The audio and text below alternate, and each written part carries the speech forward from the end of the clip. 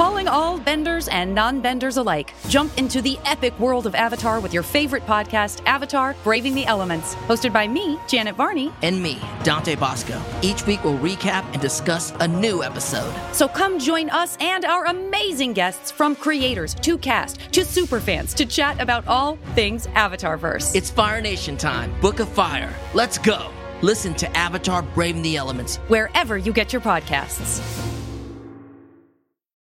The Last Kids on Earth and their superhero alter egos are back in the latest installment of the graphic novel spin-off series, The Last Comics on Earth: Too Many Villains. Jack, June, Quint, and Dirk face their biggest challenge yet, creating the sequel to their hit graphic novel in a mad dash, puzzle-filled race across Apocalyptia to stop the biggest evil plan in history. Hey, you know what the creators of Last Comics on Earth's evil plan is? Make me and my kids love these books. Seriously, my younger kid is a huge fan of both the Last Kids series and the Last Comics series. It's true. And now I'm hooked too. The whole team has created a delightful cast of characters with some fantastic kid-friendly art throughout that will appeal to readers of all ages. Buy your copy of The Last Comics on Earth in stores today. You can also visit LastKidsOnEarth.com to learn more. This is a podcast from Minute Media.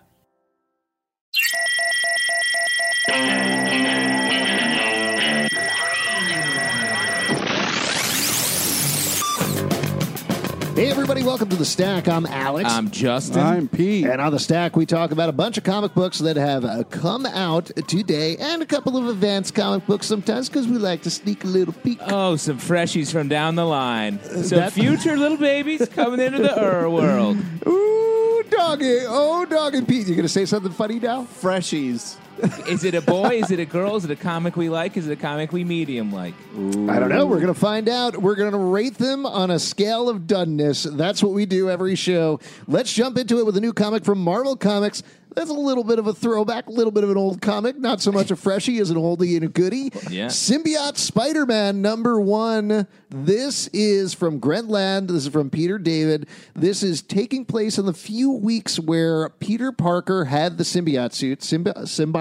Symbiote. Symbiote? Is what I say.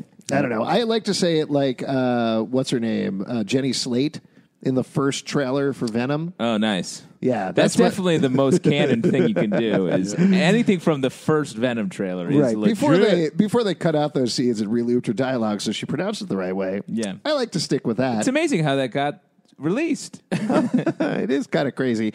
So this is a throwback comic. This is pitting Mysterio against Spider-Man back in the day. He's dating Black Cat at the time. He hasn't realized yet that the symbiote is an evil alien who's trying to take over his psyche, but it's certainly slowly influencing some things on him. What do you guys think about this book?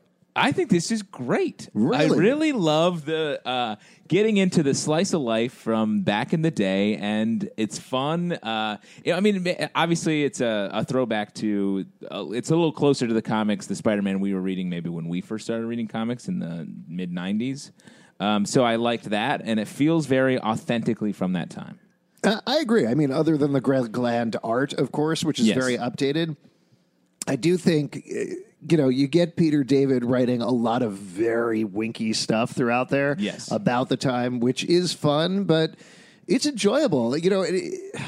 I went into this being like, okay, there's so much Venom stuff going on right now. How is this going to matter? How is this going to impact the overall gigantic Venom Carnage storyline that's going on in any way?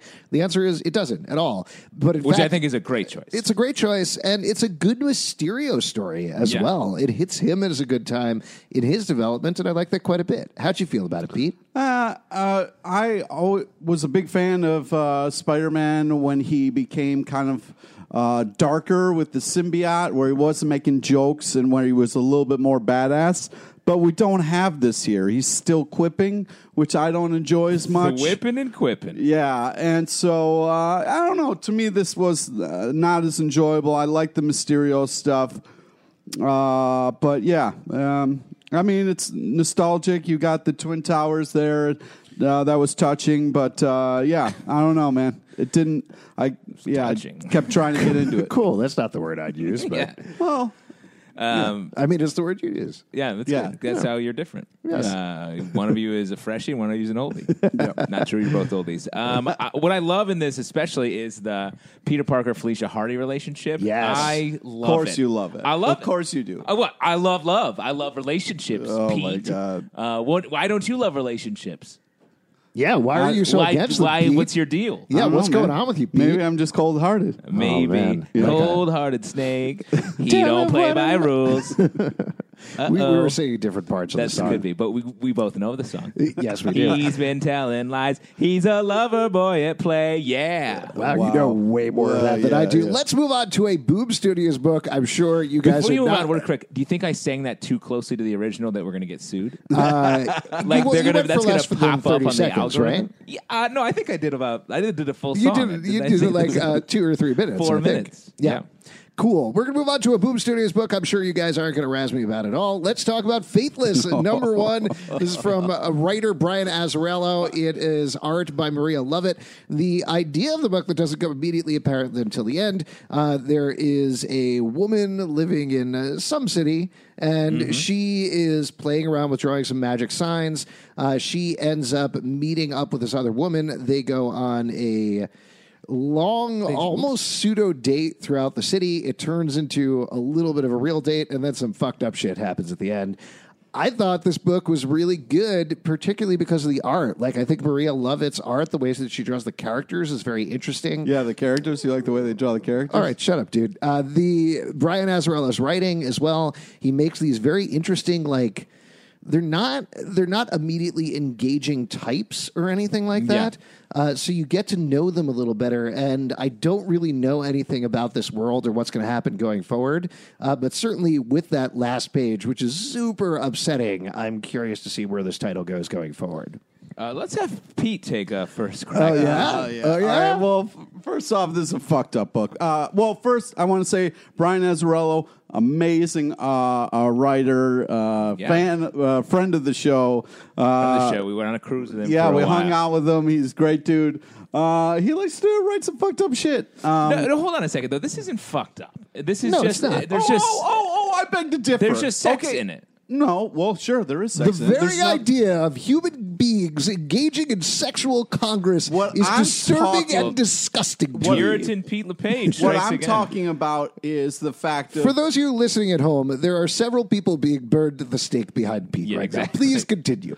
Okay, so if you're going out with a date with somebody and they're like really chill and like whatever, and then you see them like break up with their boyfriend in front of you and then watch that boyfriend on the news jump off a building and kill themselves, the fact that that person is not affected by that at all is fucked up, and the fact that they continue to make out and have a date after that is really fucked up. Well, I think that's part of the point of the issue. So the story feels like the woman, the main character, Faith, she is masturbating at the top of the book, and she can't have an orgasm. Then at the end, she goes on this date, and we cut to her like having her orgasm, and then revealing that it's just a pile of maggots, basically, Right. giving her. But who that making her hasn't been in come. that situation, right? Yeah, like I've you're hooked- hooking up with somebody, they're going down on you, suddenly they're a pile of bags. I've hooked up with 100 maggots in my time at once. Yeah. It just happens. You're out late. I dated a pile of magnets for like 6 months. She was great. Thank you. Thank you can't very believe you much. brought that. We still talk sometimes on Facebook. It's a cute nickname. We're Pile of Facebook Maggots. friends. But I think the point is, to your point, like it's about hell. Pile and of being maggots in- don't have feelings? Is that what you're saying? I think no. I think they do have feelings, and they Okay. can make feelings in your body. Your body, Pete. I think the point is, it's going to be. I feel like this book is about some sort of like touching a hellscape through, I believe, sex, at least based on what we've seen in this issue. What I like about this issue is it has such a light hand, like you're saying, with the characters, and sort of we just get to watch them as opposed to being like, here, I am this type of person. It's sort of Yep. like you ease into it, and I thought the last page reveal was great. Yeah. Oh, very upsetting imagery. Yeah. It reminds me a little bit. The art is very different and the writing is very different, but it reminds me a little bit of what Ed Brubaker and Sean Phillips did in, what was the Lovecraft book that they did? Fatale, where it was the same sort of thing where you dive into these characters, you'd spend time with them, and then something very upsetting would happen, usually right towards the end. Yeah. So just in terms of that structure. But otherwise, it's great. It's really good. I think the art's amazing. It's just hard to get behind a character who I don't know where she stands or what she's about. I don't think you're meant to be behind her. I think she's like a question mark. The character you're behind is Faith, who's like trying to figure shit out. Is that the pile of maggots? Yeah, I think we're going to see the pile of maggots behind her next issue. Yeah. You know what I mean? Great. I don't know. I like you said pile of magnets. Now that's a character I'd like to see. Yeah, I also, I mean, she's straight up robbing people on the street just to continue a date. I mean, It was a con. Sure. Cool. Wow. Very judgmental of a man who likes the Punisher no matter what the fuck he does. All right. Let's move on to another one. The Batman Who Laughs, number 4 from DC Comics. We've been loving this series from Scott Snyder and Jock, taking the most evil Batman in the multiverse, pitting him against our Batman. When we last left our Batman, he had essentially given in to the Batman Who Laughs, letting himself become Jokerized so that he could understand where the Batman Who Laughs is coming from. And this issue, we're dealing with the fallout from that. What'd you think? This is fucked up, man. This is real fucked up. I mean, You're having a hard week. Also, remember to talk into your microphone. Thanks. Yeah. There were some cool moments in this, especially where Batman was beating the bad Batman with his own visor. I thought that was a great moment. But it's hard to know who we're rooting for or what's going on in this book. There's so many Batman. There's so many different fucked up angles that we're kind of coming from. I love the art. I love the story, but I'm having a tough time kind of following what's going on. I know there's a lot of fucked up shit going on. Yeah. I just don't know who's who and who I'm rooting for. Because our Batman, potentially our Batman, is becoming a Batman who laughs. A second laugher. Right. Right. Which then who's I get laughing? lost. Yeah. Who's laughing at who? Okay. But who's the good guy then? Who's funny? Batman. I'm just going to throw it out there. I think Batman is probably the good guy. I mean, you get more laughing Batman is the better. You know? Have a little fun, you know? Yeah. So one interesting thing that we do find out in this issue is we finally find out what is up with the Batman Who Laughs spiky visor. It essentially... Which was finally a good reveal. Yes. Because I was like, we need to know what this thing is. Yes. So it's basically like a pinhole viewer to when you're looking at Eclipse. It's for looking at the dark multiverse and being able to see that. Bauer Batman ends up using that against the Batman Who Laughs. Every issue of this ends with a very intense cliffhanger, which I like quite a bit. They're ratcheting up the tension immeasurably. We don't know exactly how this is going to end or what's going to happen, but certainly it seems like the evil Batmen have the upper hand. Well, and I like that, to Pete's point, like it's hard to tell who's who, and we were watching our Batman descend into madness, and that's good. I think that's a good story. That whole thing about like seeing things through my son's eyes, that was creepy as fuck. Which is cool. This is a creepy book. Yeah. Yeah. And then the Hounds is creepy. Oh, man, that was very upsetting. There's these Hound Robins who end up, they were from the Dark Knights crossover. They end up attacking and chasing down Commissioner Gordon. Oh, and man, I him. hated that. Very upsetting. Yeah. But in the right way. Like, I understand what you're saying, but it's supposed to make you feel those things. I really like the scene that Batman has with Joker, where they're just talking and sort of hanging out like buddies. The way that Scott Snyder writes the Batman-Joker relationship is like no other writer, and I love it. Like, he has figured out this way of making them relate to each other that feels true to the characters, but gives it new dimensions and new feels. It creeps me out. Man. But it's supposed to. Again, it's supposed to. Yeah. Moving on to another book, Fair Lady, number 1. This is a new comic about a woman who is not exactly a detective. Like, I don't know, what would you call her? An investigator? Sure. I don't know. She's not exactly an investigator. She solves kind of mysteries. She solves mysteries. She lives in a big giant corpse PI and chases down mysteries in a pseudo fantasy kind of sci-fi kind of modern realm. What do you guys think about this book? It felt like a really lived-in world, which I really like that, dipping into something that feels like fully realized. You know, it's not just a premise. It feels like you're in a larger world. And I know I said this about another book we read recently, but it reminded me a lot of Copperhead. which I love that book. So, yeah. Yeah, I had to check a couple of times. I thought maybe this was a video game adaptation or this was the second issue of something, even though it says number 1, but it wasn't. Yeah, I know. I felt the same way. Yeah, which is good. Again, to your point, it throws you into the middle of things. How'd you feel about it, Pete? I really liked it. You can tell that this world is really built out, and it's very creative and very cool. Also, some people get touchy if you call them feline, so that's interesting. That's true of humans too. Yeah. Fun fact. But yeah, I was really impressed with also the panel layouts were really creative and fun. Yeah, you could tell that they were taking their time with this, and this was real kind of passion project, and I felt like that really came across in how it was read and how well done it was. So I'm excited for more.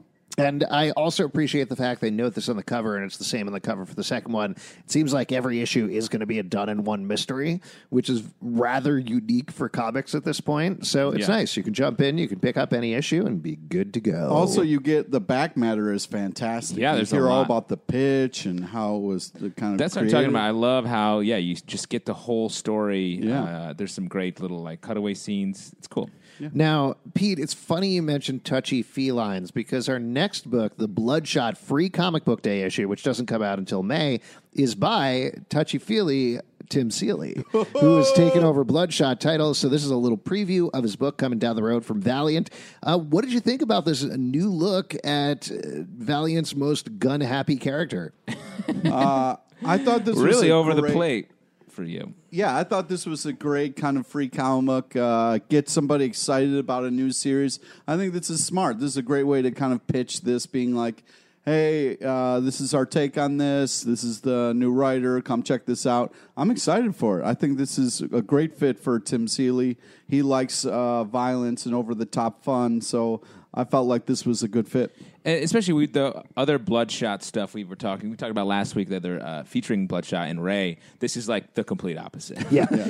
Bloodshot, and I've loved a lot of the Bloodshot titles for the past year or two, but they've been very much like Bloodshot in the future, Bloodshot in the shadow world fighting demons, Bloodshot fighting just like over-the-top impenetrable odds. And this seems like it's bringing it down to basics. He's a dude. He has nanobots. He fights tech criminals, and that's what it's going to be. Yeah. And there's conspiracies in the background, and I like that. I think we've had enough of the other thing. It's nice to get back to those basics and focus on that again. And Tim Seeley writes that sort of stuff very well. I feel like Tim Seeley's having sort of a little Seeley-sance lately. Ooh. He's really been coming in, writing a ton of different books, and just doing a great job at juggling all of them. This feels much more like a Punisher if he was just like leveled up a little bit. Yeah, I think so. Which it's about time, right? All right. Well, definitely, if you've got the money to get a free comic book on Free Comic Book Day, pick up this issue. Unclear what you mean there. Unclear what I'm saying. Moving on to a Marvel comic book, War of the Realms, Journey into Mystery #1. This is one of the first spin-off books off of the big War of the Realms event, where all of the Asgardian realms are attacking Midgard, a.k.a. Earth, and a bunch of disparate characters are thrown together to save Thor's baby sister that we didn't know about for a while. Yes, this is a new baby sister. This is a new baby sister. Which I missed in the book. Right. So this was news to me. I guess they sort of give us a little bit of the backstory here. Right. I don't know if this has been mentioned before. Maybe it has. It felt like it had, and I missed it. But then in the book, it may have just been new news that they were being sort of cool about. So what do you guys think about this one? You excited to read this? You excited to read this rolling off of War of the Realms? I mean, it's funny, this being the first sort of spin-off, it feels like we're not far enough in the story to see shit going crazy like this. Yeah.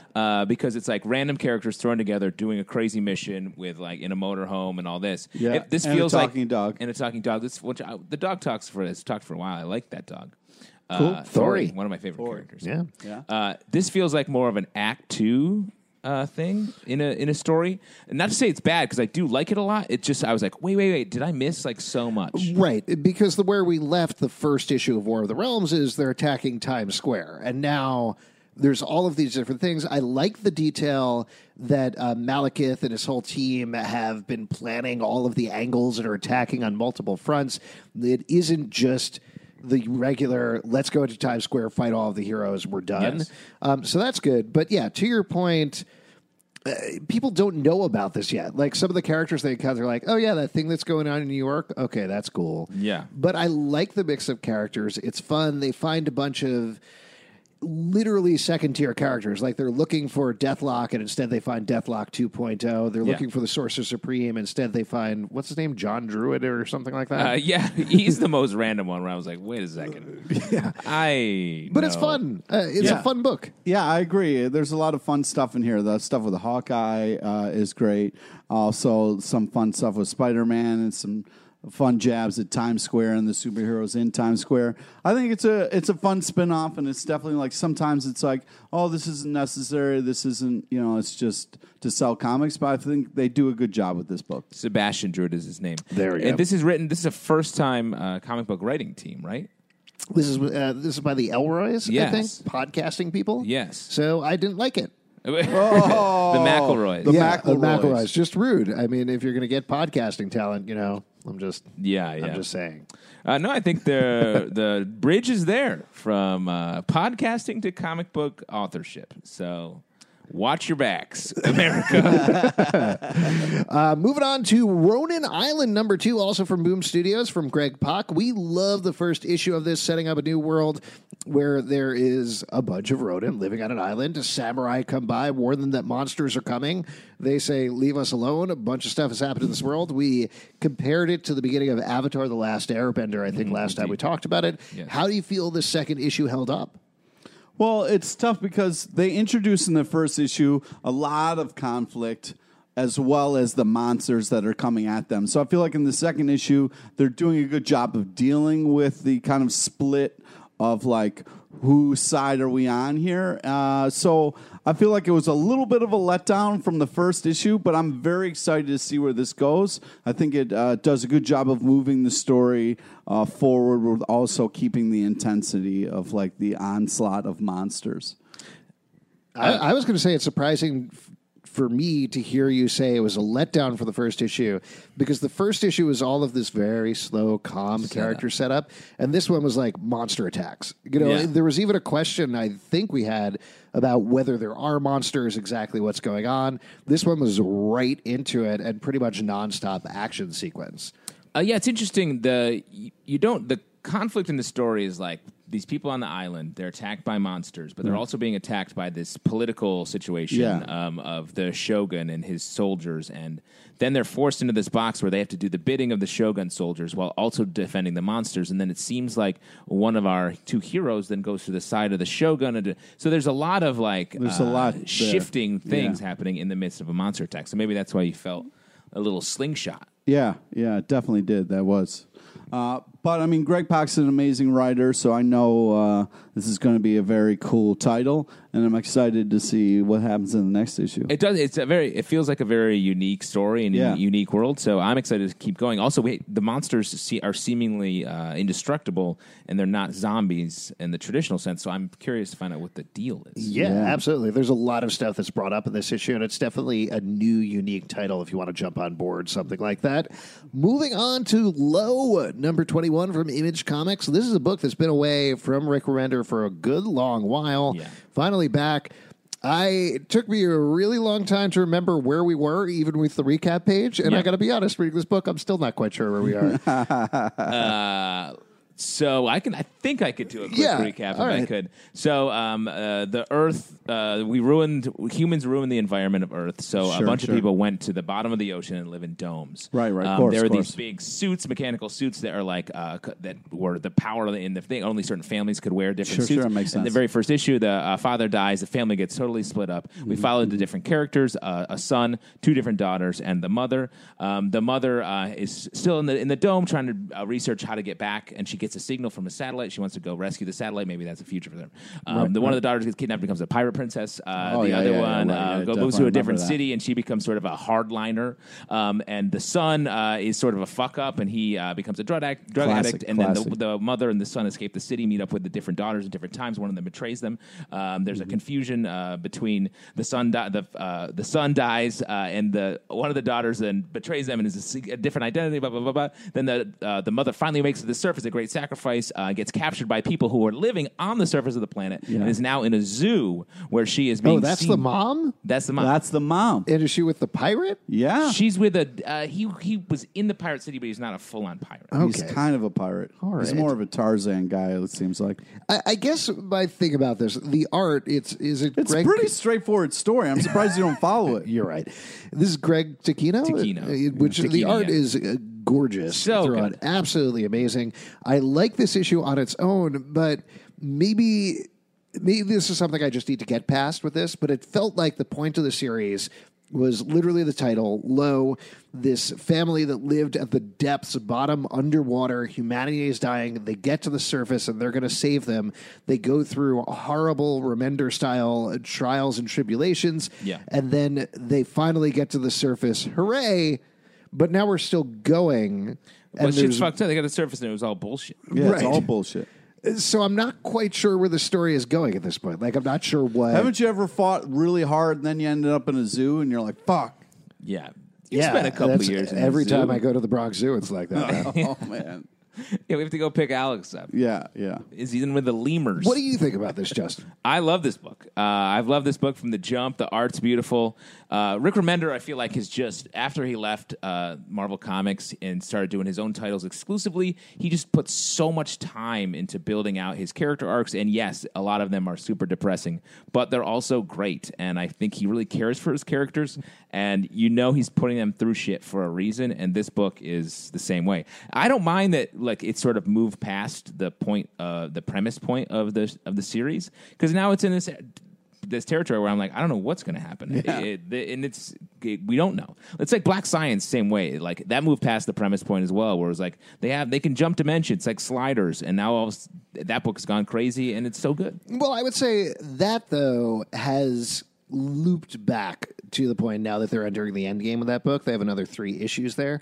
So maybe Low will get to that point as well, and I'll feel like, okay, I get it. I have a sense of the shape of this story. You need them to be underwater. Yeah. If they're in the air, what's going on? What are we even doing? Yeah, you never trust fish because they're out of the water. Right. Fish always coming to me in the middle of the night and being like, what's going on with you? You got to get out of the zoo. I think right now it's a little kind of crazy for crazy's sake, and I feel like eventually it'll That's get... definitely not true. Well, reading it, I'm like, what the fuck? I can't make heads or tails of You this. think Greg Remender just woke up and was like, oh, fuck, what did I do? I just think that it'll, like Zalbin is saying, once we get a little deeper, it'll be a little bit more clear. Would you say a little lower? No, I wouldn't say that. Thanks for the setup. You saying on that we one. need to get high? Yeah, Or I think higher? we gotta get higher, and that'll become clear. Yeah, you got to get high to get low bad. I know what you're talking You about. got to get high to get the comic book low. Check. That's good shit, Rick. Yeah. Let's move on to a DC comic book, Detective Comics number 1001. This is fully introducing the Arkham Knight into DC continuity. Fully introduced. Fully introducing. Well, he was partially introduced at the end of Detective Comics 1000. Now we're getting to see what he's all about. So what do you think? Good new Batman enemy? Frenemy. Frenemy. We don't know. I don't know, man. It was very weird, the scene where they go out to brunch and they're Yeah. like, ooh, you going to have more mimosas? Yeah. Batman? I think that Interesting. we don't really know a little bit. We just kind of get him at the end here, so I don't know enough to judge him yet. So I'm excited to see where this goes. I love all the choices that Batman's making kind of leading up to this. It's really fucked up. All the bats are dying all over the place. Yeah. And Batman doesn't know what's going on, so I kind of like him spinning his wheels a little bit to figure it out. And I love the whole Man-Bat thing. That was cool. Miss Man Bat. Yeah. And so I think this is very interesting. I'm interested to get into this new villain's head a little bit and find out more about their deal. It had a lot of shades of Azrael back in the day Ooh, after very much so. Bane broke the Batman, and he popped up and was like, I'm a badass, and I have all this armor and stuff. So I am curious to hear more. This is by Peter Tomasi, who I love as a writer. This issue felt much different tonally than the rest of his run leading up to this. Absolutely. And in a way that I was sort of surprised about. It was like sort of like action and light. Like Batman and Alfred are sort of goofing around. Yeah, when they Alfred's try to, very jokey. yeah. But, he's a butler. He has time to write material. Between cleaning, he's like, working on his tight Yeah, five. he's like, I got 5 minutes I want to really nail Bruce with. Well, like when he's waiting for the tea water to boil, he's like, let me just noodle in my notebook a little bit. Oh, man. Yeah, he's always tweeting. You got to check out Alfred's tweets. Alfred's Twitter feed's great. So funny. He reveals a lot about Batman. Yeah. That's fucked up. It doesn't seem right. He's constantly like hashtag Bruce Wayne. Very strange. Yeah, it doesn't make a lot of sense. All right, moving on to another one that's coming out April 24th. Invisible Kingdom #2. This is by G. Will Wilson. spoil it. Don't spoil it. We liked the first issue of this quite a bit. It told two stories: one of a intergalactic shipping company, another of a intergalactic nun, I guess you could say. Yeah. And we started to get a sense of how these two stories are going to start crashing together. They continue to start to crash together this issue as well. What'd you think about it? Yeah, I really think that this world and this idea that they're setting up is very interesting. Art is fantastic. They kind of, in the issue before this, steered us thinking one way with this kind of nun's journey, if you will. Kind of took some cool and interesting twists and turns. I'm excited to see how this unfolds. I really like how this is kind of setting up a bigger kind of idea. I just hope the payoff is worth it. Yeah, I mean, I agree. I like this. Did we already compare this to The Fifth Element? No, not yet. Because the movie The Fifth Element? Yeah. Because I do think it definitely feels that way, both in sort of the bit of a sense of humor it has and the sort of world it's built. The art sort of reflects that a little bit. Yeah, a lot of meat popsicle jokes. Yes. There's a lot of Corbin Dallas multipass, obviously. Yeah. Which that whole movie is that, right? Yeah. By the way, I don't want to spoil it for you guys, but the fifth element is love. What? No. Oh, I guess No, I thought it was ice. It's not ice. Oh, that's right. She makes a nice ice, a cube tray. She fills an ice frozen cube tray. margaritas. That was, snow cones. Oh, yeah. Oh, I guess it was love because they have sex in the end. Yeah, they bone in that tank. Yeah, for everybody. As you watching. do. I mean, Well, if you're it's in a very tank. European. It's very European. Yeah. This comic also feels like European Euro comics, and I like it a lot. There you go. Last one we're going to talk about from Marvel Comics is Web of Venom, Cult of Carnage, #1. This is by Frank Thierry, picking up on the Carnage USA miniseries, where Carnage took over a small town. Also tying into, as we mentioned, the overall Venom storyline that is building and building until a big event called, I think it's not Maximum Carnage, it's Absolute Carnage, I think, is starting in August, where Carnage is trying to destroy the Marvel Universe. They really don't get a break in that universe, I'll tell you what. But we get a little bit of a horror story involving Misty Knight and John Jameson, a.k.a. Manwolf. Yeah. How'd you guys feel about this one? Well, I feel like this is kind of a after all the action issue where we're just kind of having... Or before the action. Misty Knight kind of put some pieces together. I'm a big Misty Knight fan, so I'm excited to see where this goes, but I wasn't in love with this. It was just kind of like, hey, this is where we are. This is the status. Some creepy churches. Okay. So Carnage was here. Carnage is here. Carnage was here, man. Yeah. So He's always scrawling that on the side of buildings and stuff. It's pretty sweet. Are you a big John Jameson fan? I'm more of a J.J. Jameson fan. Oh, you you don't like the like double the- J? the The Yeah. triple J? Yeah, the son doesn't really, yeah. He's a quadruple J, right? He is John... Jacob Jingleheimer. Wait, his name is actually my name, too. Now that I think about No, it. I think no, it doesn't go. It's not a quadruple. He's the fourth. Well, isn't he John Jameson Jr.? I guess they probably don't have the same middle name. Well, maybe that's how you have to do it. JJJ. So Yeah. it's John. Is he? Wait, hold on. It's Jonah Jameson. Jonah J. James. Jonah J. Jameson. Jonah Jameson. Yeah. I know these characters. Are you looking it up, Pete? It just Yeah, says I think John Jameson, son of J. Jonah. So yeah, it's James. I don't think Jonah Jameson. No, he's John. John Jameson. Jonah Jameson. Jesus Christ. no. No, I think he's a new name. Okay. He's a freshie. Not an oldie. What did you think about this book? I thought this was Justin. good. He's probably named Justin. Yeah, There exactly. you go. That's the first J. I like this a lot. Frank Thierry coming up with some good writing here. Yeah, you like all the setup? I like this. Yeah. You like the setup, like, just It's not set up. So Misty is going to find out what's going on in the book. set up. It's a flashback, dude. It's a lot of, like, here's what's going on. First of all, being the only person on the show who likes Venom and Carnage, I think you got to cut this a little bit of slack. Yeah, get dude. on board. Yeah. We're on board. We're on board. Don't tell me We to love get on this. board. Get on board. I'll get on board when Jesus. I'm good and ready, all right? I got to get my swimmies on. I got to make sure everything's packed. I can't just jump on board. What are we packing do you, for? Do you have any Freshie Swimmies? Yeah. Oh, I always carry Freshie swimmies. Nice. So what I like about this Web of Venom thing going There's on... a lot of talking. There's a lot of talking. Shut up. There No action, just all bunch of talk. short horror stories, and that's what they're going for. That's what the title is going for. They are fleshing out the world and adding all of these details. Here we find that Carnage is ripping the spines out There's of a people. lot of focus on the spine. Yeah, which is clearly setting something up. But we also find that Carnage, beyond having an underground cult, which we found out in the previous Web of Venom title, now he has an entire town as well. So this thing is building and building and building. And I love it. I love the tension of how big they're building this out right now. I think that's fun. I agree, especially with Carnage. It's so easy to be like, he's crazy. And this feels like a little more of a horror take in a good way. Yeah. I And will say, who- what does he like about the spines specific? Because he eats spines. I don't The think we spinal know. fluid is really delicious. It's good fluid? Yeah, yeah. Okay, that's good. Well, to I know. think there's that, but I think there's something else going on there that we don't know why he is taking people's spines yet. Like, Yeah. I think we're going to find out down the road because last thing we knew was he was taking little pieces of his Carnage symbiote like worms and putting them in people's ears. So that was the horror story they were telling here in order to take over their brains.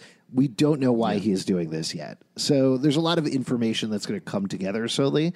And I got to tell you, like I said, not a huge fan of Venom, not a huge fan of Carnage. I'm really liking the story so far. Yeah, it's good. So you like spinal fluid. Yeah, it's delicious. You drink, it's like a whalebone. You just drink it right down. Yep, yeah, definitely. What? What are you talking A about? whalebone, that's where if you're in like New England, they give you beer. In there. All Do I they got to really? say is when we finally Yeah, see it's like a Carnage, big plastic tube. it better that's look fucked like up. Woody Harrelson. You know what I mean? Yes. Yeah. Definitely. That's what everyone's screaming Yeah. for. Yeah. Everyone in that clamoring goofy for it. wig. Yeah. Oh, nice. That would be great. Fantastic wig. Imagine More being like Woody it. Harrelson's agent where you're like, hey, got a role for you. Cletus Cassidy. He's like, I don't give a fuck. I don't Just know. let me I- do it. It's a half a day shoot. I don't want to Yes, hear you know, about the Yeah. spines. Hey, real quick, agent, my pool needs regrouting. What can I do in a day? Yeah. Cletus Cassidy. There you go. If you'd like to support our show, patreon.com/Comic Book Club. Also, we do a live show every Tuesday night at 8 p.m. at the People's Improv Theater Loft in New York. Come on by. We'll regrout your pool if you want to. What? Pete, what else do you Euphemism. want to plug? Friend us on Facebook so you get to know about the amazing guests we have on our live show. Follow us on Twitter at Comic Book Live. Check us out at comicbookclublive.com for this podcast and more, and we'll see you at the comic book shop. Stay freshy, you oldies. Oh,